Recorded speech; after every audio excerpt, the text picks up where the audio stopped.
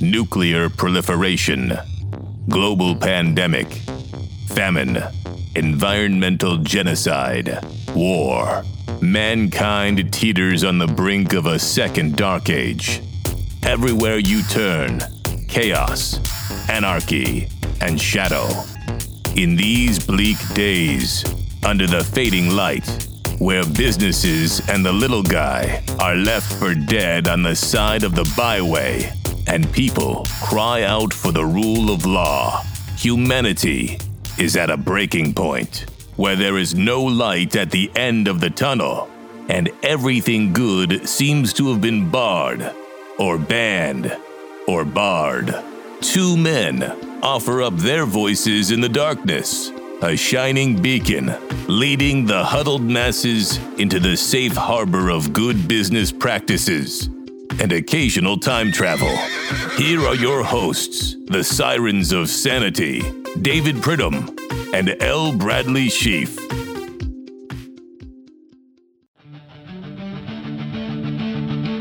I left alone. My mind was blank. I needed time to think to get the memories from my mind. Buddy, there you go. A little 80s metal. Number of the Beast from Iron Maiden from the album of the same title, 1982, of course. And I picked that knowing that it wouldn't be, quite in your wheelhouse, not exactly your favorite genre of music, but we are in and around the Halloween holiday here. So I thought it fit there. And we seem to have an extraordinary number of people in this country, both on the right and on the left, that have become conspiracy theorists, right? That are on the lookout. Behind every tree is, a liberal if you happen to be a conservative, or a conservative if you happen to be a liberal. And so I thought the whole thing was just fitting. Well, look, Brad, I think that's right. I think I had anticipated Monster Mash or something a little more appropriate, but listen, any port in a storm, so to speak. Iron Maiden, great rock band from the 80s and beyond. And I do believe you and I attended at least 3 Monsters of Rock concerts where we jumped the fence and rushed the stage. Oh, yeah, no, at least 3 times. That was back in our We Could Go Shirtless Without Embarrassment days. And I remember it well. And so now we're effectively in We Can Go Shirtless and Not Care days. Yeah, which is an even better place to be. So you've got the We Could Go Shirtless and Not Be Embarrassed. We Could Go Shirtless and Be Mortified period. And now we've sailed out of that into the We Could Go Shirtless and Wear Plaid Pants and Not Care phase of life. And that, my friend, is where you want to be. Well, Brad, very exciting. We want to first thank everyone for joining us here on IP Frequently. David Pridham and L. Bradley Sheaf here for your entertainment pleasure for the next hour or so. And we're very excited this week. And what we're going to do this week is we're going to do a little bit, Brad, of what I like to call a grab bag. I mean, you know what a grab bag is, correct? Well, you want to be careful how you construe that. We're not grabbing any older ladies here. This is that kind of 1970s version where you have this sort of theoretical bag in which there are any number of a variety of things, and you reach in without looking and you pull something out. And listen, there's a lot of stuff in this bag. Okay. We're not limiting ourselves to the president of the United States and his tax plan. We're not limiting ourselves to the Virginia governor's race or to inflation or to the Facebook thing. We are just going to, you and I are just going to blindfold each other, reach into this bag and pull out whatever comes first. So let's go ahead. Let's spin the old bag, shake it around. And Brad, do you want to do the honors or should I? I will reach in. Hang on just a second here. I got to find the opening with this zipper and zip that elbow deep. Remember, elbow deep. Hold on. All right. Yeah. Elbow deep. And there's a lot of mess in here, buddy. It doesn't feel here. All right. Here's a hand that over to me. Hand that over to me. Here. Stick again, your hand out. Thank you. Right, for those of you here in the studio audience, again, apologies. A lot of this, it's a lot more physical this week, but you get the benefit of seeing this. And let's unfold this and see. Well, Brad, barter band. Oh, barter band. This early in the program, I love it. Never done before. No. It's never been done. No, it I has mean, not. this is like batting Babe Ruth first in a lineup. You are literally going out with your best hitter, and you know what? If he hits it out of the park, he hits it out of the park. Well, let's hope he does. Well, it's 1 run. It's not 4. Well, no, but I mean, we'll take one at this point. At this point, we'll take what we can get. Barter Band, Bronze Stevie. For those of you playing the home game, Bronze Stevie award-winning segment, Barter Band. It has been vetted and feted throughout the U.S. and into Canada, Brad, and into Canada. Very excited about this. This week, Barter Band is brought to you by IPEDIA, the automation of innovation, taking care of all of your hot tub and patenting needs since 2018. Brad, this week, Barter Band, Alec Baldwin movies. And I know you are a big movie fan, big fan of Alec Baldwin. I know you loved him on 30 Rock. You loved him in that movie with that guy. And I don't remember that one. But now apparently he's murdered a assistant director on the set with a live gun. So someone apparently handed Alec Baldwin a live gun on the set of his latest movie, Rust, which is, by the way, a terrible name for a movie, but again, someone's dead. The director is injured. He's apparently shot the 2 people with the most power on the set.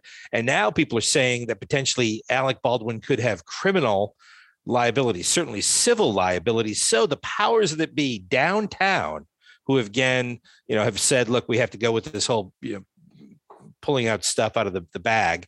They're saying we should opine on whether or not Alec Baldwin movies should be barred or banned. And then I guess the next question, Brad, is should they have been barred or banned before this senseless murder?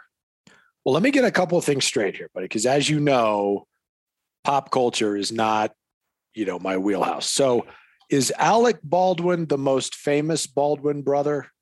Is he the one that's on Saturday Night Live that does the Trump? Is that Alec Baldwin?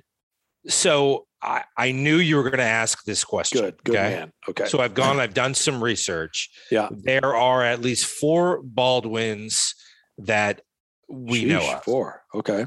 There's Alec Baldwin. He's the guy that killed the woman on the set. Uh-huh. Okay. There's Billy Baldwin, who I believe is a preacher. There's Stephen Baldwin, who may be the preacher. One of them was on The Apprentice. I don't know. And then there's Baldwin, which is the figure skater, who I don't think is affiliated with the Baldwin family, even though he's got Baldwin. Well, he's got to be affiliated with some Baldwin family. But not the one at issue. Right, so Baldwin, we have Alec, Stevie, and Billy. Billy, right? Yeah. Okay. Correct. And the most famous one, the one who was married to the woman who claimed to be Spanish of some sort, maybe Hispanic, but isn't, and played Trump on Saturday Night Live. That's Alec Baldwin. That's this one that we're talking about. That would be Alec Baldwin, correct? And he's now the producer of this movie Rust, which is filming in the southeast or southwest or somewhere in the United States. And apparently he pulled a gun out on the set as part of the film, as far as we know, and shot dead a couple of the folks who were working on the film.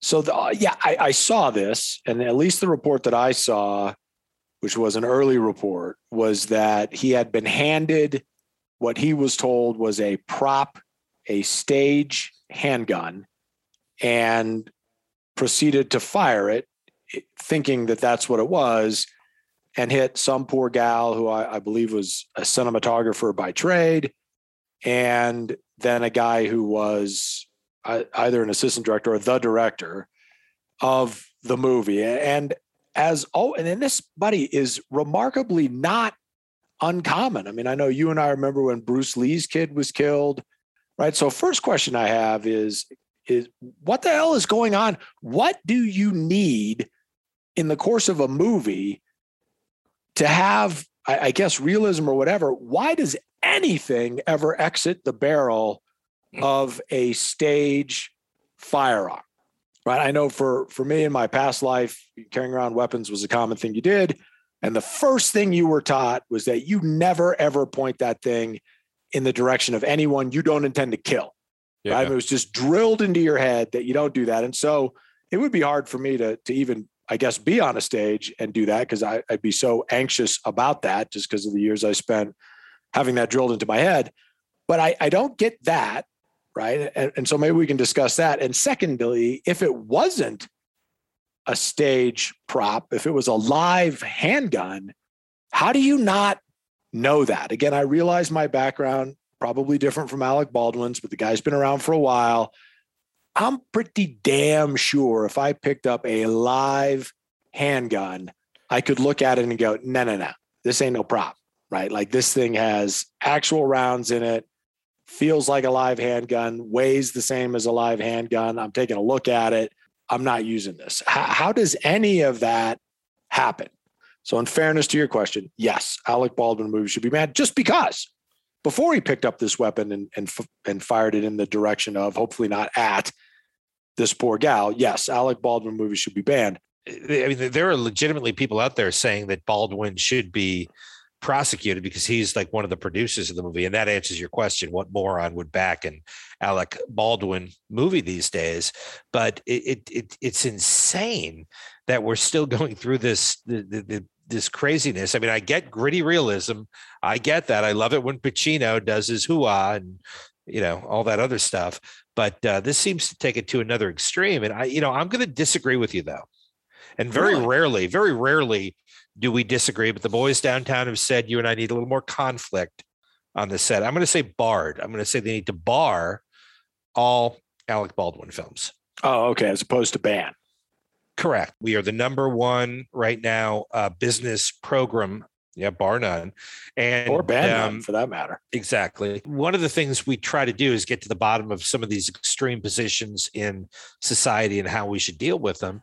And you and I have been struggling for the better part of 6 or 7 years with what's more severe, a bar or a ban. And no one's been able to tell us. I mean, you can't swing a dead cat in this country without hitting 6 lawyers. And yet we've not gotten a definitive response as to which is the more permanent and most likely to prevent whatever you're barring or banning from happening again. We can't get an answer to that. Now we get some very lawyerly answers. So if you're a lawyer, put your pens down. We don't want another one of these where it says, well, it depends on whether it's an action of a person or the action of a business or, whether it's statutory or non-stat. Hey, listen, just answer the question. Which is more severe, a barring or a banning? And then we can just go with it. Yeah, look, I completely agree. I think we have to figure it out. That's why we have teams of lawyers that are trying to figure this out, like as we speak. And that's, to be fair, I mean, some of those lawyers could be involved in the Alec Baldwin prosecution. We're going to throw this to the legal community, right?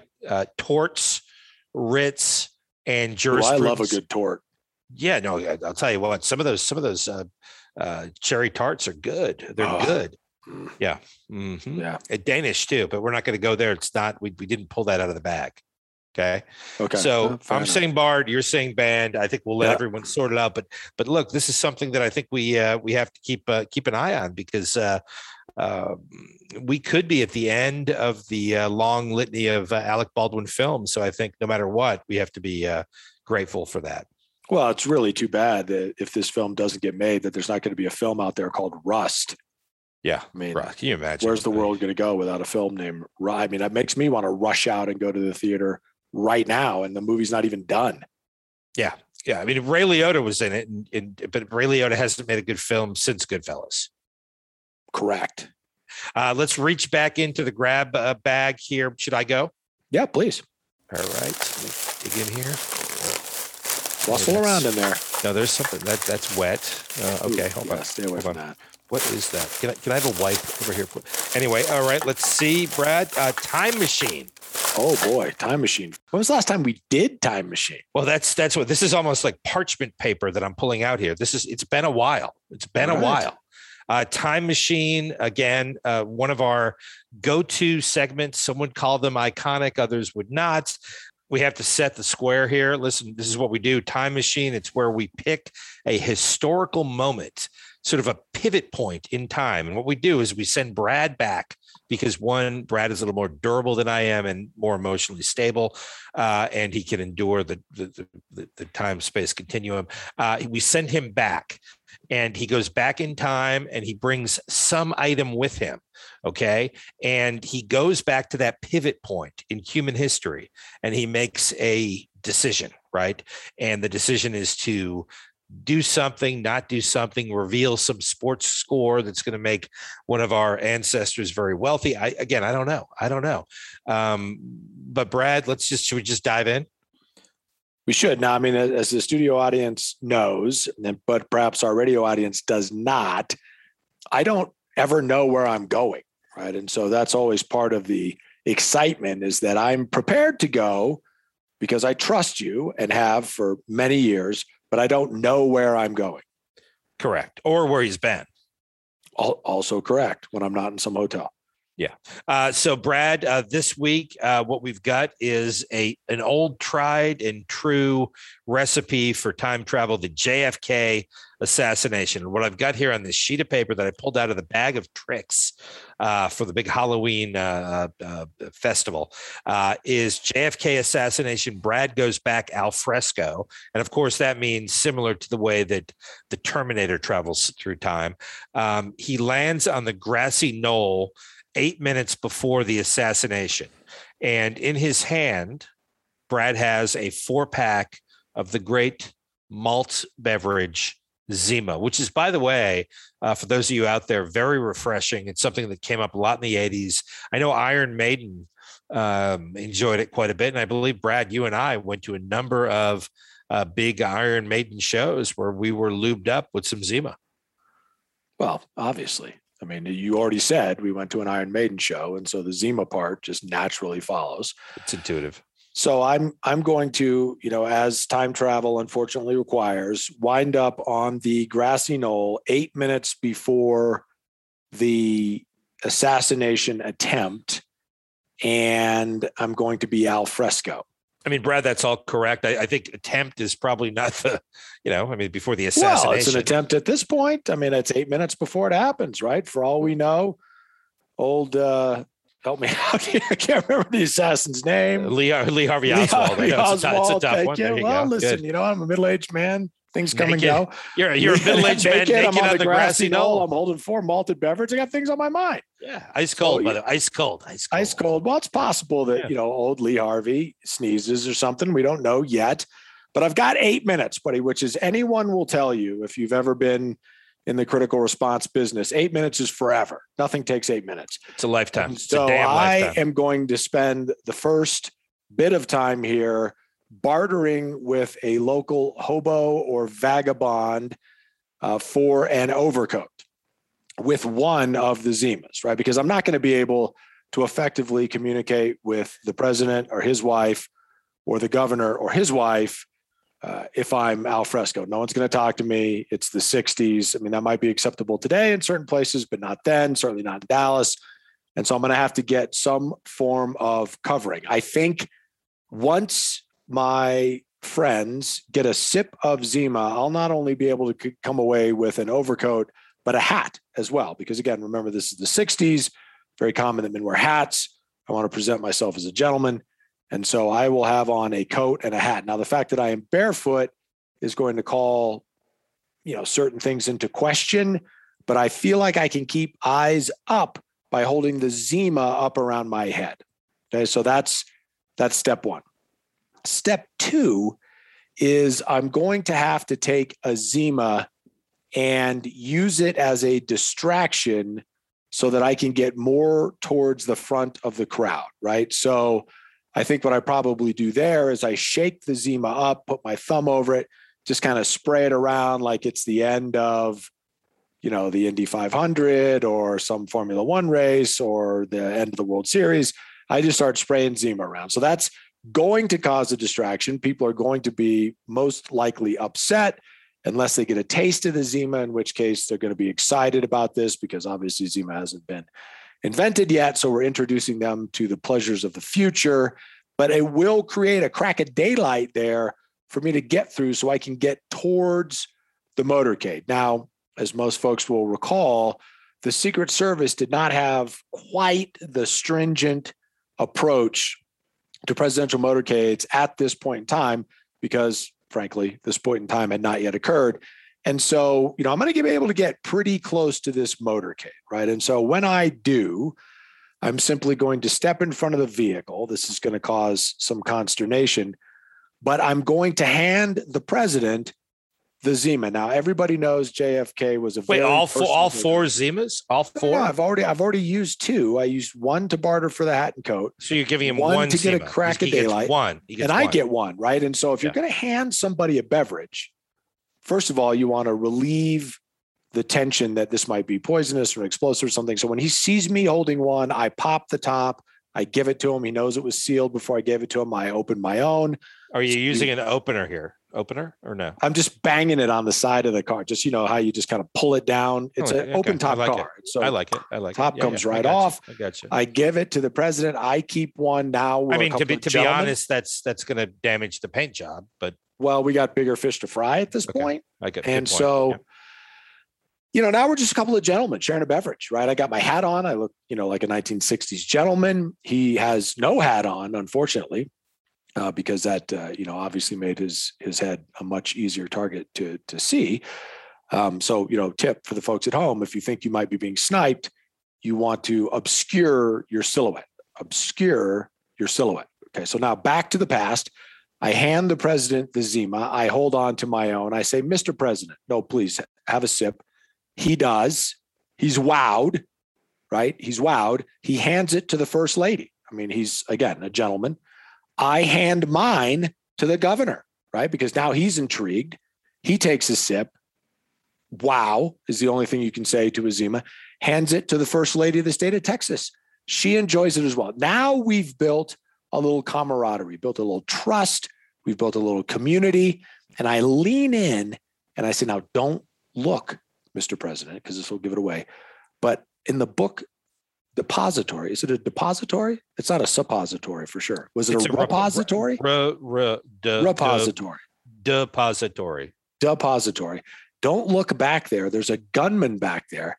But here's what I want you to do. And listen, there's plenty more Zima where that came from. I want you to lay down in the back of the limousine. All right. So Oswald is not really sure what's happening. He just knows that a man in a trench coat and a hat and bare feet is talking to the president, who seems to be enjoying a beverage that his wife and his companion, the governor of the state of Texas, and his wife also seem to be enjoying. So this is giving him pause, right? This was not what he expected to see this morning. All of a sudden, the president begins to lay down. I open the trench coat in the general direction of the book depository. The equipment that is then visible throws Oswald completely off, right? I mean, the guy's holding a rifle, but not like this. And that allows the limousine to escape from the shooting scene. Now, we don't know, because, this is obviously going to alter the past, which then alters the future, whether me saving the president's life turns out to be a good call in terms of American history. But if you look at our current administration, we can't have done worse, right? I mean, it would be impossible for it to be worse. So I feel pretty good about it. You're saying you don't want to end up in like a thermonuclear war as a result of this, but you're willing to do it. You're willing to do it. You're willing to do it. Well, I'm saving a man's life. I mean, that has to be taken into account. I don't know what happens to history. Maybe someone who's also done some time travel will be happy to chime in and let us know, but it is what it is. Well, God, I mean, can you imagine if JFK lived and had to watch Rust? No. See, that's what I'm sort of hoping, is that by virtue of JFK at least completing his first term, the future is altered enough that we don't wind up with Alec Baldwin movies at all. Amen. Amen. From your lips, my friend. Go ahead, pull out something out of the bag of tricks and hand it over here, and let's see what we got next. All right, let me rummage around in here. That's pointy. You didn't tell me there was something pointy in there. Some sharp things in there. Let me Brad. get this. Sharp. Yeah, so I need to be a little more, gentle and circumspect. Here, let me take this out. It's oddly shaped. Here you go, buddy. Tell me what we got there. Oh, that's hot. Okay, let me see here. Let me open it up. Ladies and gentlemen of the audience, don't be concerned. It's smoking a little bit, but we'll take a look. Oh, Brad, asteroid update. Oh, nice. I've been wondering about this. And listen, this is one of the things that we want to spend more time on, right? Because listen, there's not a day that goes by where Brad and I are walking down Main Street with an ice cream cone in hand, and someone will stop us and say, "Hey, Brad, listen, what advice can you give us for our small business planning purposes? What is it you can help us with? And what can you tell us about that major asteroid careening towards Earth?" And listen, again, we pulled it out of the bag of tricks. We're going to do it right now. Well, let's let nothing stop us. Let's go. We are going to give the update right now, Brad. Let's see. I've literally got a report from the folks at NASA. Yeah, the asteroid is still careening directly towards a collision course with Earth. Perfect. There we go. Okay. All Well, hey, listen, and for all of those out there who are asking for updates, you've got your update. We will continue to update you as events warrant. Yeah. So really at this point, the only event that would warrant is if something moved the asteroid, because at this point, our fate is sealed. I mean, it hasn't got here yet, but it is coming. Now it's like that film with the whole asteroid where we sent Bruce Willis. I mean, listen, we've been down that road. Yeah. We just need to send Bruce Willis. I thought that given all of the unforeseen incidents that played themselves out in that movie, Armageddon, I believe, that Willis did a hell of a job. I mean, he had a lot of things he had to balance there. Had a prospective son-in-law. He had a crazy person. He had some, operator type. He didn't kill anyone on the set. So didn't kill anyone on the set, which Bruce Willis has never done, which is one of the reasons why he's one of both you and my favorite actors. And he very self-sacrificially solves the problem. So why Bruce Willis isn't on his way to this particular asteroid is a question yet to be answered. But certainly I think he should be. We will listen. We'll endeavor to continue to find out. But at this point, life as we know it will be over about a year from now when that asteroid collides with Earth.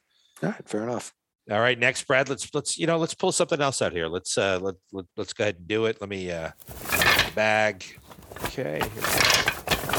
Oh, okay. Well, listen. This is an interesting topic that you and I have not spent much time on lately. Do big tech companies have too much power, and in particular Facebook? And as you know, Facebook is going through a process where they have some whistleblowers who are outing some of their algorithms, outing some of their screening capabilities, and in particular with respect to the biggest insurrection since I think the Civil War, probably before that, but also just the way Facebook does business, manipulates people, and also companies like Google, right? I mean, these companies, their product is your information. I mean, and don't forget it. This is something we tell people all the time. It's not like these folks have invented, an iPhone like Apple has, or like the combustible engine or the next great Keurig coffee machine. I mean, their product is your data. Their product is what you're clicking on, your personal data, what you buy, etc. And so, I mean, look, that's that it's a very unique aspect of how all these companies make their money. And I think you saw it this week with Facebook. You had the whistleblower come out, more documents have been released. There will be even more documents that come out.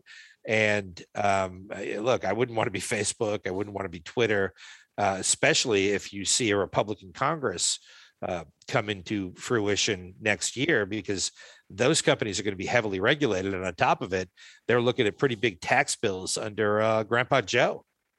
Yeah, well, I mean, first and foremost, and you and I certainly are not, getting any recompense from this, I guess, mini advertisement. But if you have not watched the documentary, The Social Dilemma, that is the name of the documentary. It's for free. You can just Google that up. You will find it.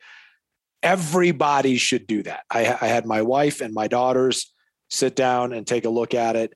As if you listen to the show at all, I do not do any social media. I don't understand the necessity of it. I don't want to hear, it's a great way to keep in touch with your friends. Everybody has a freaking computer in their pocket 100 times as powerful as the computer that took men to the moon. You got plenty of ways you can keep in touch with your friends without social media. It's crazy. Buddy, I know you don't do very much, if any of it at all yourself. You have fallen on the grenade on behalf of our business, which I appreciate. So you do have a LinkedIn account that you monitor again for business purposes, but that's, I think, it on your behalf. And I'm telling you, if you have not watched that documentary, you need to do it, right? I'm not going to tell you what to think about it.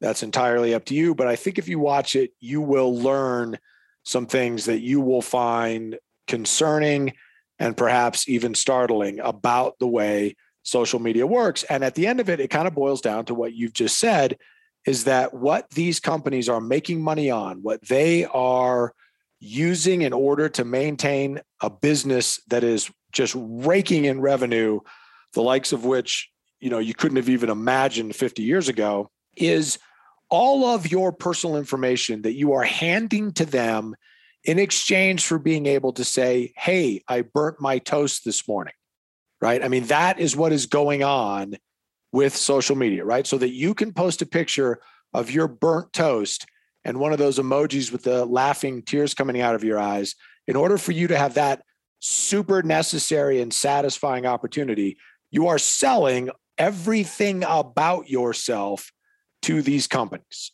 right? So just let that sink in for a second. I know the toast is compelling, but I think you really need to look at what the trade is. Nobody does anything for free, right? So I hope that's not a spoiler for anybody out there. I hope I haven't broken any hearts. But if you think companies like Google, like Amazon, like Facebook, like Twitter, like the InstaFed, whatever those things are, if you think they're providing quote unquote free services, you, my friend, are a sucker. They are doing none of that for free. You are giving them data about yourself. And if you've ever been troubled by the fact that, you make a phone call and talk to somebody about, how much you wish you had a cheesecake, and the next thing you know, you've got advertisements on your laptop about cheesecake, that didn't happen on accident. Okay. That does not happen on accident. And the computer is not doing it. Right. I mean, the computer doesn't hate you. It doesn't like you. It's an inanimate object. It's doing what it's been programmed to do. And then the cheesecake too. The cheesecake, it's not the cheesecake's fault. Okay. It's no. No. I mean, there's a lot of reasons to blame cheesecake for things. Yeah. Like blocked arteries, like the fact that you haven't taken a dump in a week. All of that can be laid at the feet of the cheesecake, but not this.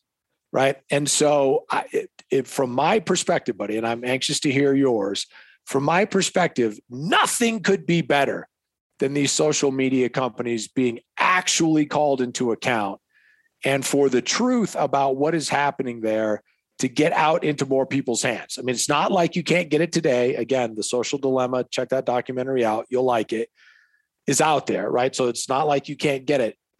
But obviously these companies are trying their best to sort of keep that under wraps.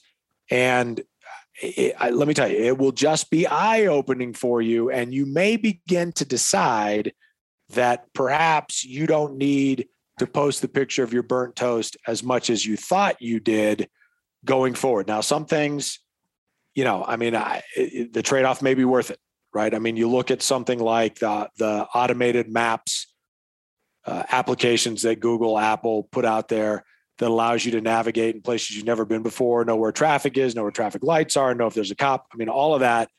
In exchange for that, you are telling them where you are, right? And how fast you're going and all those sorts of things. And you may decide that that's a worthwhile trade, and maybe it is. And so I'm not saying all of this should go away, but the social media stuff, people need to take a look at.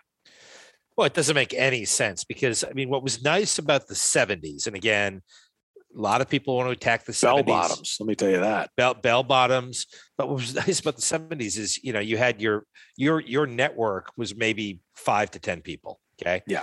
And the 80s, maybe 7 to 14. I don't know. But now it's just, you're judged. People are judged by how many people are in their network, how many people like their picture of the burnt toast or the devil eggs they made for the holidays or the new puppy they got. But it's like, the reality is it is a venue for gold plated phonies. Okay. So oh my God, beautiful baby. Oh, look, good Lord, that you did such a good job with that toast. Oh, did you enjoy going out trick-or-treating with your nephews? No, of course you didn't. And yet you put the photo up anyway, because it's just a way to be like overly gratuitous with the whole, look at me thing. And then the people who are going to top you are the people that are going to come in with the thumbs up emoji or the big Apple emoji or the big, hello, look at me, what a good job. And then the best people are the people that pray online, right? That just spout out prayer. Obviously patting themselves in the back, but it really is egregious. And the whole time, Brad, the whole time, all these companies are just building a database with information about you to sell you stuff. Again, I am anxious to see this kind of dragged out into the light, right? Especially if you have, teenage kids at home, you need to tune in to what's going on there, right? Because if you look at suicide rates, if you look at depression rates, all of that among teenagers, it's all tied back to social media. I mean, you're literally being required to report on all the things you've done in order to be in the cool group. And then you're just made fun of again and again online by some jackass you don't even know. And it's devastatingly bad. Well, listen, that was very poignant. I liked it. I think we'll leave it at that. And look, they do have too much power. They need to be curtailed. And I think if they don't do it themselves, it's going to happen in the next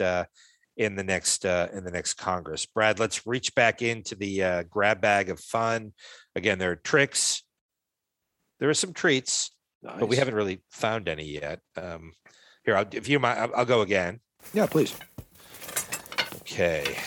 Oh, no, wait, that's time travel. Sending you back to the Lincoln assassination. Let me get rid of that one. Let me go back in. Because if you go back and save Lincoln, then that could bring Alec Baldwin back into prominence. We can't risk that. No. Next, Brad, we have more data on the Fed. And as you recall, a couple weeks ago, yes. A couple of the governors of the, why do they call them the Fed governors? The governors of the Fed had to resign. Hello, Governor. Hello, Governor. I'm day trading today. I'm going to go day trade on my decisions about the economy. Anyway, Brad, we just found out that the chairman of the Fed, who is up for renomination from your favorite, Papa Joe Biden, he traded over or sold over $1 million in stock right before some of the COVID regulations hit that he was part of negotiating. So it looks like this whole thing with the Fed governors is not limited to the governors. It also goes all the way to the top.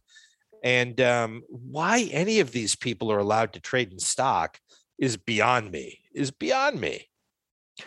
Well, buddy, we've learned two important things here that I didn't know. One, that the chairman was also trading in stock and making himself a cool million, leveraging the rest of us who had no idea what was going to happen.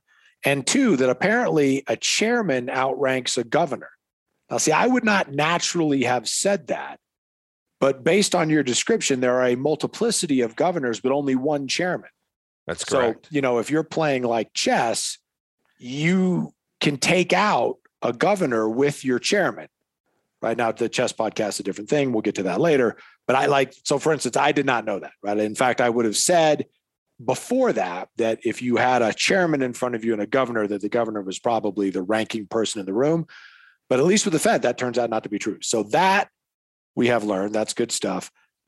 And secondly, as we discussed a couple of weeks ago, buddy, I think, and this is just, again, another, sort of dark comment on where we are culturally and socially today, is the reason I think there previously were not regulations telling the governors and the chairman that they couldn't trade in stocks on insider information that they had because they happened to be members of the Fed, so that they wouldn't be screwing the rest of us over. I think that just kind of went without saying for the larger portion of this country's history, right? Like I don't want to paint the past in too rose-colored glasses. I realize there was all kinds of graft and fraud and whatnot in the past as well. But I suspect an answer to the question of, well, why isn't there regulation about this, that someone would answer, well, geez, we honestly just never thought anybody could be that big of a douche that they would use this position to their personal advantage and screw everybody else. But you know what, buddy, where we are today, turns out that's not true. Lots of douches running around. Yeah. I mean, I agree. I mean, I don't think any member of the federal government, certainly not anyone in any type of decision-making capacity should be trading stock. Okay. It should go into a blind trust. You put it in when you go, you go in and you pull it out when you go out, and that's it. And the fact that it's not like that is insane. And, that's one of the things that people on both sides are sort of saying is that, that's an idea they'd like to talk about. The problem is no one does it. No one does it. But, again, well, it's like term limits, right? I mean, everybody's all for that until they get in. And then there's, always, we should, what's solve this problem? Term limits. And there's, blah, blah, blah, blah, blah, blah, blah, blah, home from. But nobody ever does it. Yeah. Well, Cincinnati did it. It went back to the plow. But you know what? That's a good point. I stand corrected. George Washington did it. He left after 2 terms. He did indeed. He had cherry trees to chop down. FDR, well, actually, no, he died in office after his 4th reelection. See, that's where the whole thing, the chain breaks. Yeah. Well, yeah. I mean, buddy, it's sad, it's depressing, and perhaps even more depressing, it's not surprising. It's not surprising. Brad, I think we have time for one more grab in the old bag before we have to take a break. Let's do it. You want to go ahead and do the honors? Yeah, let me dive in there. I'm going to be a little more cautious this time, as I severely lacerated my hand going in last time. But now I have a Kevlar mitt. I'm just going to reach in here. Oh, look at this one right here on top. Here you go, my friend. That's a cute one. And what does that mean? I got you, babe, is written on top of it. Well, I appreciate you saying that. You do. Let's open this up. Well, I didn't write that, but let's open it up. Oh, all right. I got you, babe. An intellectual property dispute between Cher and the widow of Sonny Bono, where Cher is suing Sonny Bono's ex named Mary, who actually, when Sonny Bono died on the ski slopes of Aspen or wherever, Tahoe, he was a congressman from California, and his wife Mary then became the congressman woman from that district. And now apparently the royalties from Sonny and Cher's album portfolio, whatever you call it, have led to a dispute between the two women. Love has no wrath like a woman scorned. I think that was Chaucer who said that. Somebody, anyway, Brad, not important. Yeah. But again, it seems like there's a dispute between Cher and Mary Bono, the widow of Sonny, over those songs. I Got You, Babe, Tie a Yellow Ribbon around the old. I think that's someone else. But Knock 3 Times. That was Tony Orlando and Dawn. I'm not sure how they play into this. I thought that was Captain and Tennille. I get all of these couples mixed up. No, Captain and Tennille were Muskrat Love. Oh, that's right. You know who know that? The Coxman. Yeah, well, he's not available right now, but unfortunately, I mean, Captain and Tennille were a great. He just recently, Tony Dragon, I believe his name was, recently died. Oh, I didn't know that. That's too bad. So I guess here it is. We got a dispute between Bono and Cher. One name.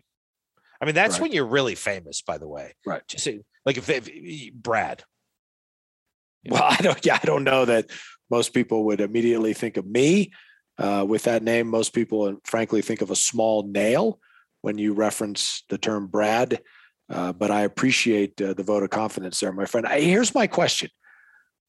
These songs, buddy, they predate like you and I, right? Or pretty close to it. No, they're 70s. Some of them, I Got You, Babe, is a 70s hit. I mean, you were probably 15, 16 when I was well into wearing Pampers, which had recently come out. My parents are very excited to switch from the cotton diaper to the Pampers. So I think that's probably about where I was. But my point is this: why is it just coming up now? What was the little causative factor that turned this into a dispute? Now, one would have thought that this would have been resolved years and years and years ago. Well, from what I gather from this little piece of paper you handed me, basically what happened is Sonny's wife stopped paying Cher. Well, that'll do it. That will do it. That will do it. I wonder how Cher feels about maybe they could settle this, right? So maybe Mary Bono says, look, we'll give you, I don't know, 100% of the royalties. But in order to achieve that, you have to go and be an extra on the movie Rust for 2 weeks. Now, see, if you're Mary Bono, that's good, solid thinking, or at least it would have been a week ago. But now even Cher, who is not known, for bringing the potato salad to the Mensa picnic, if you know what I'm saying, is unlikely to take that deal. Yeah, it's too late. It's too late. But listen, we'll keep monitoring it, Brad. We'll keep monitoring it again. This is important stuff, so we don't want to give it short shrift. And we've got one more segment to go here today. Buddy, what do we got? We got to get back into the grab bag and round this thing out, take it past the quarter post as strongly as we have done the first section of the lap. No, I totally agree. Shoulder deep, I think, Brad. We have to go deep into the bag, find out. What, let me grab onto your belt and Go ahead. just really get in there. All right. Do not lose me in that bag. I will Do not. I've got 2 hands on this very sturdy belt. Dive in. All right. I'm in. I'm almost. Okay. All right. Let's see what we have here. What do you got there? That clearly came from the bottom of the bag. Let's see what we have here. Brad, Royal Report. This is something we haven't done in a while. Nice. I mean, yes. And listen, for those of you on CRN Radio, you know that Brad is one of the biggest fans of the royal family. Megxit literally broke his heart. Okay. The whole Diana Charles breakup killed him. And the Diana, listen, he'll never recover from the whole Diana car wreck thing. So we do a royal report every once in a while when there's something to report. I mean, we've been focused a lot on the Prince Andrew sex trade issues, and also Megxit. Is it important? It's important to Brad, so it's important to me. But this week, Brad, apparently Queen Elizabeth is no longer. I mean, I think she's about 100. What is she? 115? 116. She's no longer, and her husband of 99 years, Prince Philip, passed away last year. They were about to celebrate their 100th wedding anniversary when he passed away. I believe he was gored by like a deer on a hunt. Anyway, she is no longer going to do solo royal events.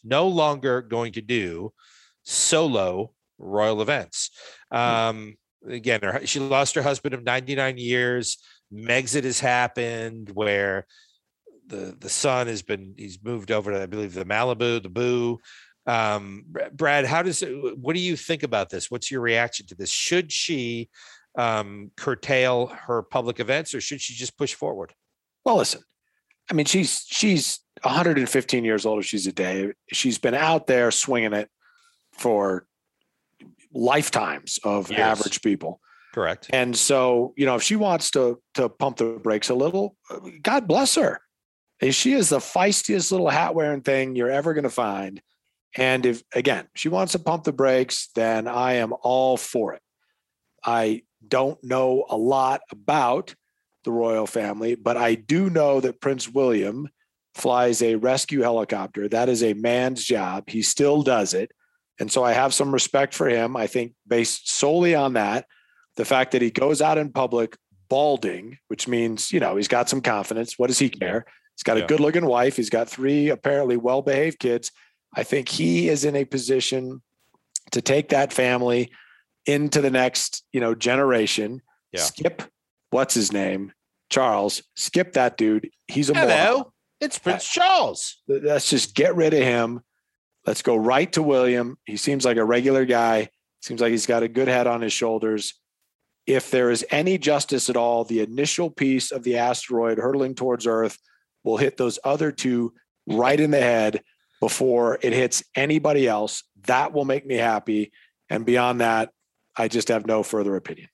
Well, I think, Brad, there are a couple thes that our viewers want to know. So again, when we are, you and I, separately or together, walking down Main Street with a sundae or with a bag of hot nuts, I am often asked about the fact that, listen, we know Brad loves the Royals. What is the one thing you know about Brad and his infatuation with this dynasty that you can tell us? And Brad, I know you don't want me to divulge this, but I'm going to do it. I'm going to do it. You know why? No. Because people want to hear it. And that's Oh. what's important to our listeners. So Brad is a big fan of the Royals. We know that. And in the 80s, Brad, when a lot of the guys would have a Farrah Fawcett Majors poster, again, Farrah Fawcett, when she was married to Lee Majors, the $6 million man, also the Fall Guy, overlooked. Yeah, that was a great show. Or Heather Thomas. There was some Heather Thomas. Nobody overlooked Heather Thomas, my friend. No one Nobody. overlooked. So often I would go over to Brad's house. He was a lot older than me, 15, 20 years. But I would go over and just to visit, like for a visit, And I'd go over to his house and, we'd go up and we'd play some form of muckle, which I would inevitably win. And I'd look on his wall, and Brad had 2 posters on his wall. Now, again, I had Heather Thomas, I had a Heather Locklear, and I had Farrah Fawcett, the Majors. Brad had one of Queen Elizabeth, and the other was the lovely and talented Camilla Parker Bowles, who is now the wife of Prince Charles.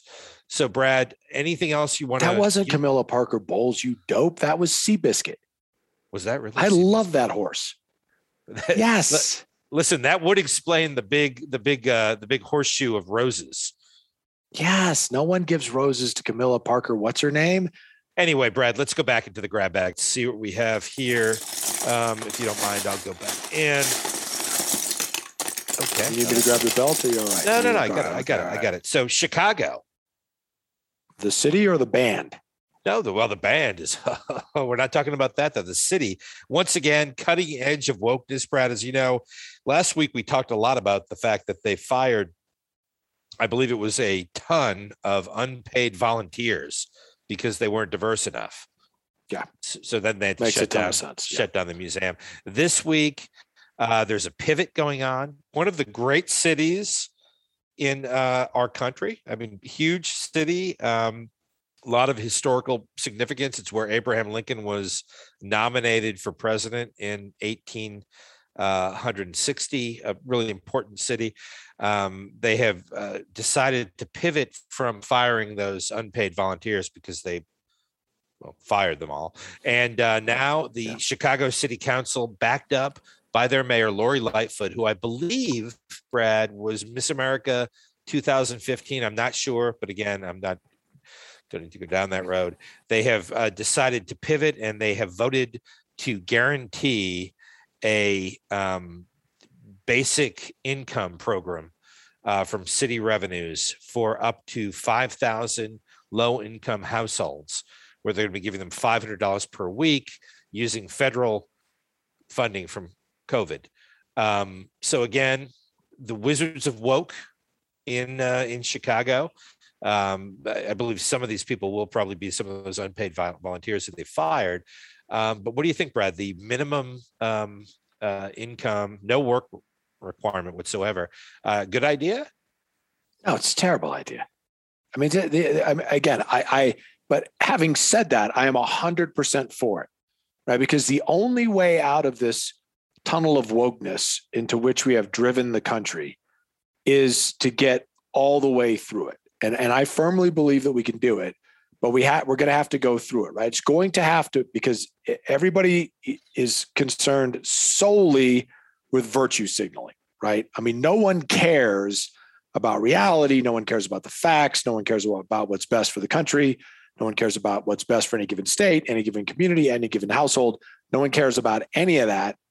All they care about is virtue signaling, right? And so in order to drive through and get to the far end of this tunnel where we need to get, we have to go through this process and let it prove itself to just be completely ridiculous and unworkable, right? Because if you were to stand on the street corner and say, hey, giving away free money is ridiculous and unworkable, you're not doing anyone any favors.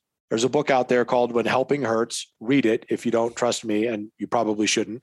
But there are smart people out there who know these things. You can read that book. So, Brad, is that the biography of Greg the Hammer Valentine, or is that a different book? No, that's a different book, but I recommend that one as well. And so it's not going to work. the city is already on the edge of bankruptcy. The mayor, God bless her, put out a request, I think it was last week, through a system they have in Illinois that is supposed to be used for crises, right? So maybe most states have a system like this, I don't know. But if you're a community, a municipality, within the state of Illinois, and you have a crisis on your hands, right? Could be of a natural making, could be of a man-made making, but your emergency services are overwhelmed, you can put out an alert and a request through this system to say, hey, down here in, East Puckaluk, we don't have enough sheriff's deputies to handle what we got. Surrounding communities, please send help. And then they can do that. So your gal Lightfoot put out a request on that. Whoa. Not saying, my gal. No, not my gal. Well, I think somebody. No. I mean, you were a big fan of hers when she was running for Miss America, as I recall. I mean, based on the poster. That's true. But it's neither here nor there. Point being, she put out this alert requesting that other municipalities send police officers to Chicago because she was already planning on letting the ones that hadn't been vaccinated go on to unpaid leave status. And suddenly, I mean, someone must have tapped her on the shoulder and said, hey, Miss Mayor, we sort of need the cops. We've already got an alarmingly massive increase in violent crime in the city this year. And letting, I think it was 35% of the officers go was probably not a good idea, or putting them on unpaid leave. And so instead of reconsidering that and saying, maybe there's a better way to go here, instead she backs not 1 inch away from that decision, but then turns around and asks the surrounding communities, hey, could you send some cops up here? Because we have an emergency because we don't have enough. And by the way, I don't care if those cops are vaccinated, right? I'm going to put on unpaid leave my cops that are unvaccinated. You can send all your unvaccinated cops up here if you would be so kind, because we're going to need them. And so, I mean, she's doubly a hypocrite when it comes to this situation. As a leader, why would I put my people under your authority, right? Can you imagine being a cop from some reasonably led department someplace in Illinois that suddenly gets put under the authority of Lori Lightfoot, and then God forbid you have to take some sort of enforcement action? You might as well just hang yourself, right? And so it's just amazing the amount of hypocrisy that comes out of this wokeness, particularly in a place like Chicago. But again, as counterintuitive as it may seem, my take on this is that we should just let it go. Let her keep doing this stuff, because it is the only way that people will come to what is otherwise you would think would be self-evident, would come to the realization that it doesn't work. Yeah.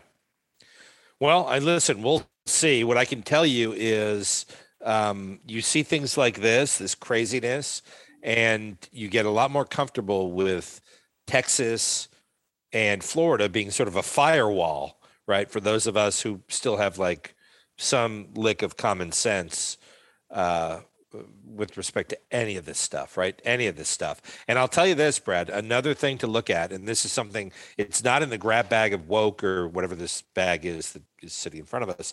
But we're going to see a couple of big elections. I mean, typically the bellwether elections 1 year out from after a presidential year are the governor elections in Virginia and New Jersey. And right now it looks like New Jersey, the incumbent's probably going to win. It's a lot closer than people thought, but Virginia, it's pretty much tied between the Democrat who was way ahead and the Republican who was running against all this craziness, right? The mandates and the lectures and, the critical race theory. And so I right now, I don't know where that's going to turn out, but I mean, if the Republican wins in Virginia, and if the Republican is competitive in New Jersey, I think voters at that point are starting to say enough. And it's not like you have to live in Chicago to rebel against this stuff, right? I mean, it's happening everywhere. And what people can do is sort of take their vote and go and actually use it in one of these other elections where the same type of stuff is being projected on us. And today's Chicago is tomorrow's Newport News, Virginia, or Atlanta, Georgia, or Tallahassee, Florida. And so at some point there has to be a firewall. And I think we're going to see that in the next couple of weeks. Well, buddy, let's hope so. I mean, again, some famous person once said all politics is local, and that is true. And one of the things that, for better or for worse, in a democracy, we get what we deserve, right? We get what we vote for. So I realized that in the last election cycle, there were a lot of reasons to vote for someone you probably didn't really want to vote for because you were more voting against someone. I get all that. I don't necessarily even fault that, right? But my advice here, or at least my recommendation, is look back on that, see if you got what you wanted, and if you didn't, start looking around for a candidate you can actually vote for. Probably won't be anybody from the past, but let's look towards the future, find someone we can actually get behind and vote for. And look, if there's one thing that the pandemic told us or taught us, it's that local politics matters. Like, how many of you knew who your county public health officials were before they started forcing you to wear masks and stay inside your house? I'll bet you know, and I certainly didn't, but I do now. And when those elections roll around, right, county managers, city managers, the mayor, et cetera, this brother is paying attention. That's right. That's right. And I'll tell you what, Brad, this has been a great episode, and the bag of tricks and treats has really sort of helped us, I think, to work through some of the wokeness. I think we've done a great job, and we really appreciate y'all listening, and we'll welcome you back next week on another episode of IP Frequently. This has been IP Frequently, once again clearing a forest of lies with the machete of truth. You're welcome.